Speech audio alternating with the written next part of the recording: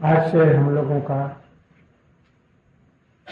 झूलन यात्रा है, प्रारंभ हुआ। श्रावण महीना लगते ही ब्रज में झूला आरंभ हो जाता है। Though we have begun today our Jhulan, but actually it begins from this month Shravan. जब रिमझिम वर्षा होती है और चारों तरफ में हरियाली हो जाती है, आकाश में उमड़ घुमड़ कर बादल छा जाते हैं, उस समय ब्रज की लड़कियां अपने पति के घर में नहीं रह सकती। वो सब लोग तड़पने लगती हैं कि हम यह में पिताजी के घर में जाएं और हिलोने पर झूलन पर हम लोग झूले। और अच्छा होता क्या यदि कृष्ण ही उस झूले को झूलाते। इसलिए सभी ब्रज की लड़कियां तड़पने लगती हैं। इन Braj a special kind of mahotsav is there. When in the sky full of clouds, clouds run here and there attacking each other, and thunder sound coming, and rim varsha, drizzling, peacocks howl or dancing, cuckoos singing. So in Vraja a special kind of mahotsav begins. घर घर में हिंडोले लगते हैं और विशेष करके यहाँ वृंदावन में, वो भी सेवा कुंज में, कृष्ण हिंडोले पर राधा जी को झुलाते हैं और सखियां मल्लाह राग गाती हैं, स्पेशली इन सेवा कुंज वैर जी भी है। और Krishna singing and Srimati Radhika is sitting there, and all the sakhis they are singing a special kind of Mallara when all clouds can come down.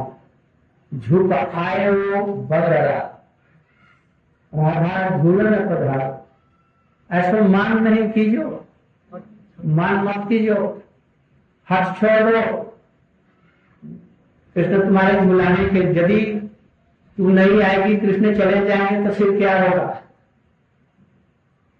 इस तरह से उनको झूले पर बैठा है। और यह राधा रानी का स्पेशल अपना कुंज है, इसलिए इस स्थान का नाम राधा रानी का कुंज है। इसलिए हम लोग राधा जी के कुंज में आए हैं।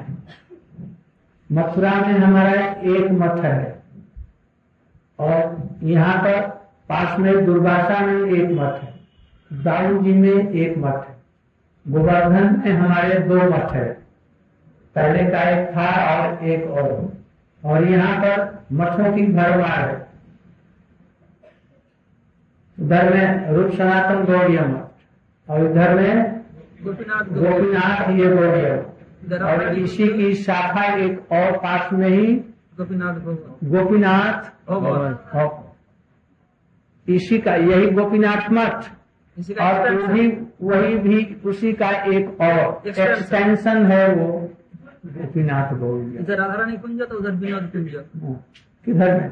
रूप सनातन मठ विनोद कुंज है, वहाँ पर विनोद कुंज और इधर में राधा रानी कुंज। तो विनोद कुंज मैंने कृष्ण का कुंज, यहाँ पर राधिका जी को हिंडोलों में बैठा करके कृष्ण हिंडोला लगाते हैं, और यहाँ राधा रानी का कुंज, राधा जी कृष्ण को झूला में झूलाते हैं। तो बहुत तरह की बातें हैं।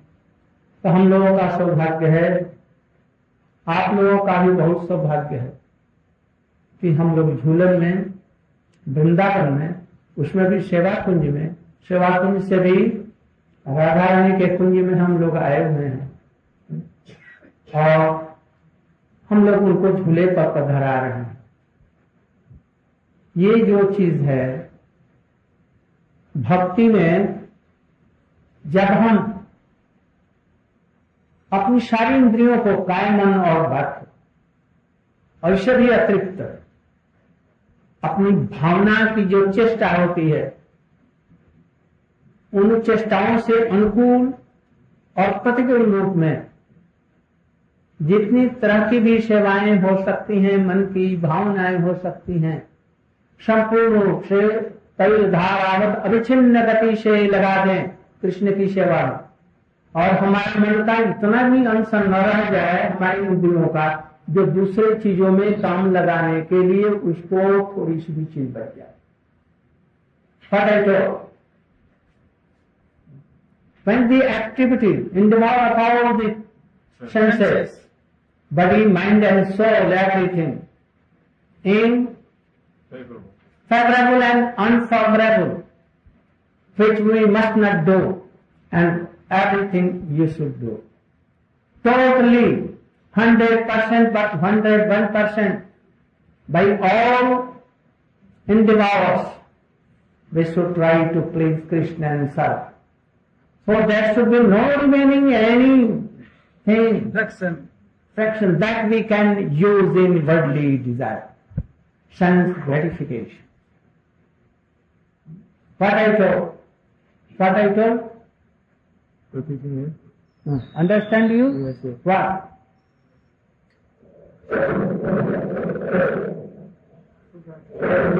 What I told?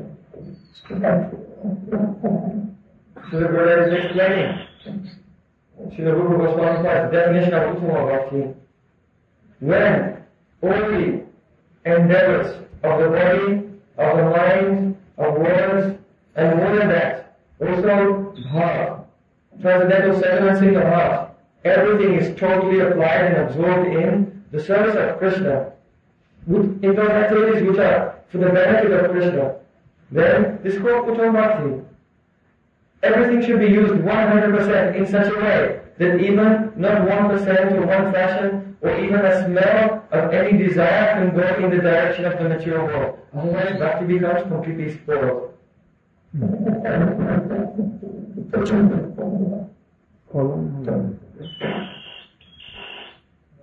ठीक तरह से समझो, अपने तन मन वचन सारे इंद्रियों को कृष्ण की सेवा में, कृष्ण का मतलब यहाँ है कृष्ण और गुरुदेव, तुलसी, गंगा, यमुना जो तदीय है, उन सब की सेवा में ऐसे लगा दो जो तुम्हारे पास में कुछ भी न रहे तो दूसरी चीज में लगे। कौन कौन समझा? जरा हाथ उठाओ, कौन कौन समझा?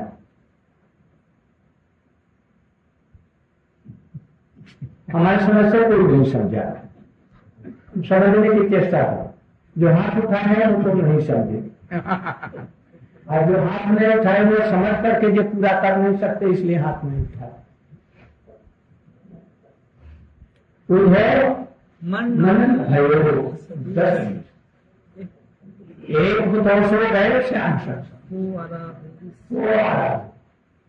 उधर भी कहेंगे कि मन को भगवान में लगाओ और उनका चिंतन करके उन्हीं का ध्यान लगाओ, तो वो क्या है? तो बड़े सौभाग्य है, तुम्हारे तो 10-20 मन है, तुम कृष्ण का चिंता भी करता है, उधर भी करता है, किंतु हमारा तो एक ही मन था, वो कृष्ण के साथ में वो चला गया, दूसरा तो मन ही नहीं है जो उनकी आराधना। इसलिए ऐसा बनाओ कि हमारा कुछ भी बाकी न रह जाए, सारे कृष्ण और कृष्ण संबंधी वस्तु में पूरा रूप से लगा दो, जो उसको संसारिक किसी भी प्रकार से तनिक भी मन न रह जाए जो कि और संसारिक विषयों में लगा सके, तब ये भक्ति होगी भाई। भक्ति ऐसी नहीं जैसे ही हो जाएगी। Even if fraction remaining for our sense gratification in separate way, then what is that? That you are nonsense. तुमको बुद्धि नहीं है। हम घर बार छोड़ करके आए, स्त्री पुत्र परिवार सभी छोड़ करके आए, फिर भी हमारा पॉकेट भर्ती रहता है। क्यों? हमारे लिए दूसरे सुख की चेष्टा क्यों होती है? यदि संपूर्ण रूप से गुरु में लगा दो, भगवान में लगा दो, वैष्णव, तो बाकी कहाँ रहा? जिसको संसार में लगाएंगे, फिर विवाह की तमन्ना और जिसकी संसार की तमन्ना, ये कहां से आएगी? Then if you have given totally your mind and senses, then why to marriage now? How to do this and that? अगर अलग से मत बनाने की क्या जरूरत? क्या जरूरत है? ये गुरु सेवा है, इधर आप अलग से मत बनाओ। भगवान की सेवा करो, गुरु का कभी जीवित हैं, अभी तुम उनके अधीन रह करके सेवा करो यदि कल्याण चाहते हो। और गुरु जी का वैष्णव का जो सदगुरु वैष्णव का आदेश है, जाएगा एकदम तुम्हारा शासन में, ये समझ रखो, कोई विद्रास करने वाला नहीं। गुरु जी मैंने आपकी सेवा के लिए बनाया। अरे आपकी सेवा के लिए बनाया तो अलग से बनाया क्यों है? तो सब समझो इस चीज को, रसातल में मत जाओ, नहीं तो चारों तरफ में खाई है, गिर पड़ेगा। गुरु वैष्णव को छोड़ करके यदि कल्याण चाहते हो, रूप गोस्वामी ने भी कहा, तन नाम रूप चरितादि सुकृत नाम क्रमीण रचना मनसी नियोज्य तिष्ठन ब्रजे तदानुरागी जनानुगा कालम नहीं। वैष्णव का ध्यान वक्त छोड़ा, गुरु वैष्णव का, और मैं भजन कर लूंगा। भाई ये जहां बुद्धि आई तरह समझो, ये तुम्हारा भजन लक्ष्य से पतन होगा। तुम समझेगा जब हम भजन कर, इस चीज को समझो। इसलिए अच्छी तरह से वैष्णव के आनुगत्य में रह करके भजन करो। ये रागानुगा प्रवृत्ति है, झूलन ऐसा आदमी नहीं झूलाएगा। झूलन रूप गोस्वामी कर सकते हैं, झूला सकते हैं। ललिता जी झूलाती हैं, ललिता जी का अनुगत्य हो तब तो गुरु को ललिता के रूप में देखो, ऐसा निर्देश है रागानुगा भजन में। इसलिए इस प्रकार से भजन करते करते ये लालसा जगे, ये राधा कृष्ण को हम झूलन में पल्ले में हम कब झूलाएंगे? कब झूलाएंगे? कौन झूलाएगा? ललिता है। पल्ले में तो जसोदा जी भी झूला देंगी, किंतु झूले में नहीं झूलाएंगी। राधा कृष्ण को एक जगह बैठा करके सखा लोग झूला सकते हैं, राधा कृष्ण को नहीं। अरे वहां पर तो दास खड़ा है कृष्ण झुलाने के लिए सखियों को। ऐसा ये झूलन, यह रागानुगा मार्ग का एक प्रधान, ये रागात्मिक भक्ति है, रागानुगा नहीं, रागात्मिक भक्ति।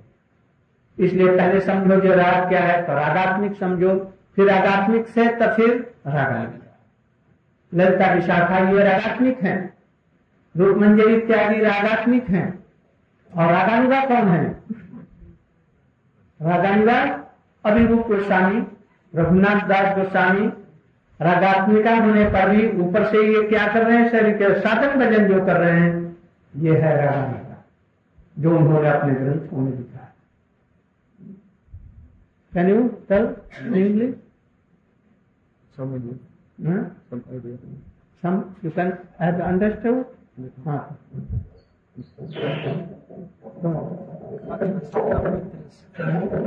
ठीक है।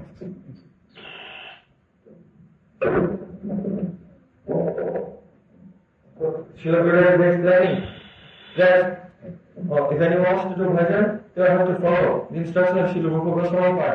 Sannama rupa charitari sukhetanami smrityo pranaya rasanama nasiniyodya Sistan bajay taranavani jananugami karanayata kilamit upadesasaya. If anyone thinks giving up the association of Guru and Vaishnava so they can do bhajan, oh then this is quite false. That they won't make any progress at all. Being under the guidance of Sadguru and seeing Gurudev as manifestation of Lalita Sakhi, then one can actually take part in this Jovan Yatra. Who can actually swing Radha and Krishna? Oh, only one who has come on the transcendental platform. So being under the guidance of Sadguru, one can take part in this Jula Yatra. Nadi Yashoda and even Swamis, they cannot swing Radha and Krishna meditating together. So this point. Srila Gurudeva was part. In that world he is Guru Manjari. Radha Swami is Radha Manjari. Lalita Sati and all they are called Radha Kmitya, eternal associates of Radha and Krishna. But they have come in this world and they are doing sadhan bhajan. We have to follow their example. Those who are doing sadhan bhajan, internally following the rules of those who are Radhatmik, they are called Raga Yoga. This is the process that we have to observe.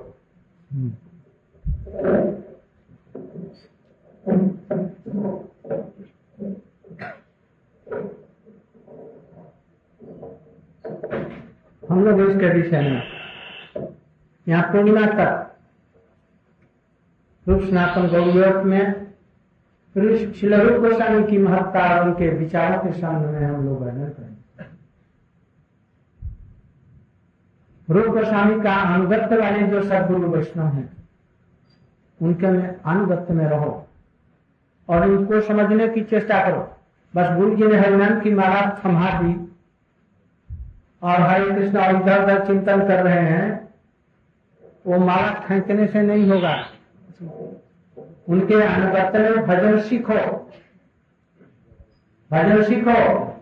भजन सीखने में करोड़ों जन्म लग सकते हैं और बहुत जल्दी से ही यदि हो सकता है यदि संपूर्ण रूप से आत्मसमर्पण।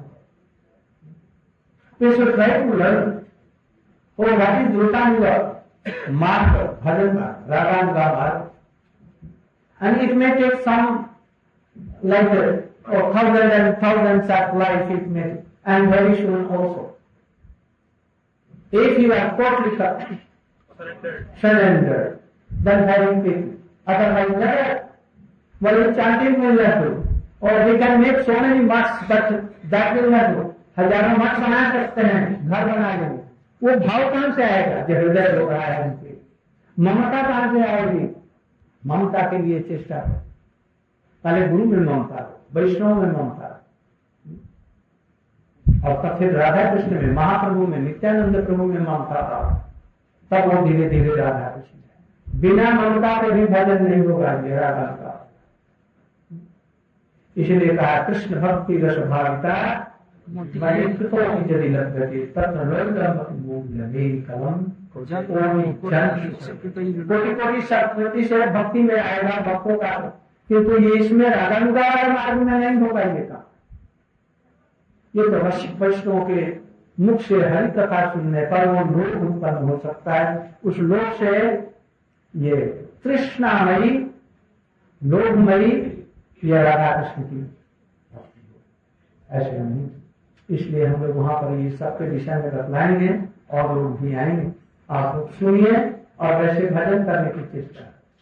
Please try to hear all these things and try to follow internally and outward externally. God will